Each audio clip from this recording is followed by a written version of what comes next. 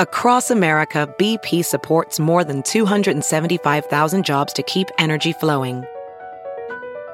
Jobs like building grid-scale solar energy in Ohio and producing gas with fewer operational emissions in Texas. It's and, not or. See what doing both means for energy nationwide at bp.com/investing in America. An ugly title. Widow calls time on Bo Yang's controversially named book. Published in Week in China. Read for you by Kaiser Kuo. A decade ago, when Taiwanese starlet Barbie Hsu tied the knot with Wang Xiaofei, the heir to the South Beauty restaurant group, the marriage was billed by media outlets on both sides of the Taiwan Strait as the wedding of the century. That meant that the announcement of their divorce this week prompted another flurry of commentary on a romance that had come to symbolize the broader ups and downs of cross-strait relations, which were enjoying a honeymoon period back in 2011 when the couple first wed. News that the publication of a best-selling book is also being discontinued has stirred a different debate on cross-strait ties, albeit with a similar end-of-an-era tone. The book in question is The Ugly Chinaman, which has the subtitle The Crisis of Chinese Culture, and it was first published in 1985. It soon became a cultural sensation on both sides of the Taiwan Strait, despite being banned in 1987 in mainland China. It was published in bootleg form or brought in by smugglers until 2004, when censors relented and permitted its publication locally. Bo Yang was the pen name for Guo Yidong, a Taiwanese writer, historian, and philosopher. Born in Henan province in 1920, he moved to Taiwan after the Kuomintang, KMT, lost the Civil War in 1949. He would later spend 10 years in jail in Taiwan as a political prisoner after displeasing the KMT in the 1960s, when the island was run in authoritarian style by Chiang Kai-shek. The Ugly Chinaman originated from a speech that Bo gave at the University of Iowa in 1984. Reportedly, members of the audience fell into a deathly silence after listening to his dramatic broadside against the weaknesses of Chinese culture. Most Chinese take pride in an ancient civilization backed by the longest written history, nearly 4,000 years.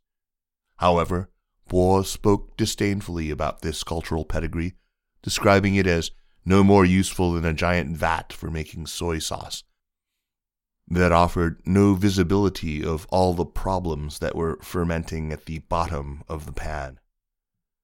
"We are ugly because we don't know we are being ugly," Bo warned, coming up with a list of despicable traits of many Chinese, such as being noisy, crude, and disunited. Bo blamed these weaknesses on a neurotic virus in the soy sauce vat culture that was infecting the Chinese and their offspring in a line of attack that seems even more linguistically incendiary in the COVID-19 era. For years, people have been going on about the supreme greatness of the Han Chinese people and boasting endlessly that Chinese traditional culture should be promulgated throughout the world. But the reason why such dreams will never be realized is because they're pure braggadocio, Bo complained. The controversial speech was subsequently converted into written form in The Ugly Chinaman, alongside other political essays by Bo. At a time when China was experimenting with political and economic reforms, Bo's work was almost as popular as River Elegy, a TV documentary that asked challenging questions of its own about traditional Chinese culture. The book has since gone through numerous editions, retaining its popularity long after Bo's death in 2008. However, Zhang Xianghua, Bo's fifth wife, announced last week that his most famous work would no longer be published at the end of its current contract in 2024. Bo Yang once said, "We can stop reading this book when China progresses," Zhang told the Global Times in an interview. When the Chinese people stop indulging in problems of the past and have new goals to pursue, this book should be scrapped. According to Zhang, she has turned down a number of requests for excerpts from The Ugly Chinaman to be included in school textbooks in Taiwan, as she was concerned that the ruling Democratic Progressive Party, DPP, could use the book as part of a de-sinicization agenda.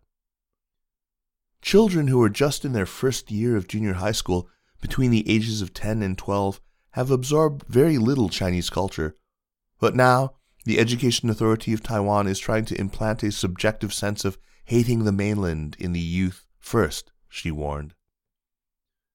The DPP rejects these accusations, although the Chinese history curriculum has undergone substantial changes since 2016, United Daily News reports, compressing 2,400 years into a few pages of East Asian history. Unsurprisingly, China's state media and mainland bloggers have been heaping praise on Zhang's decision to call time on The Ugly Chinaman. There were even some kinder words for its author, with commentary that his book has often been misrepresented. Boyang was never a racist or a Han traitor.